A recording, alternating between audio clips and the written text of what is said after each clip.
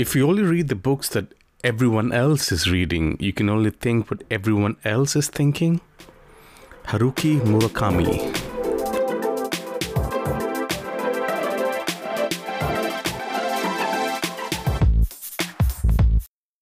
As connections, one of the insights into how our mind thinks can be gleaned from the books we read.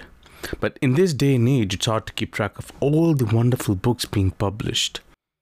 And we invariably do not chance upon authors and titles unless we specifically follow them on social media, read about them in the book review section of the local newspaper, or an off-chance conversation with someone we know.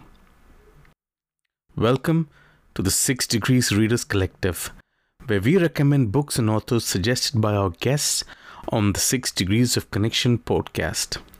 I will also be introducing books I come across on my readings and travels, and as listeners, you too can suggest books and authors for our audience. And together, we aim to create a space to discover and rediscover books.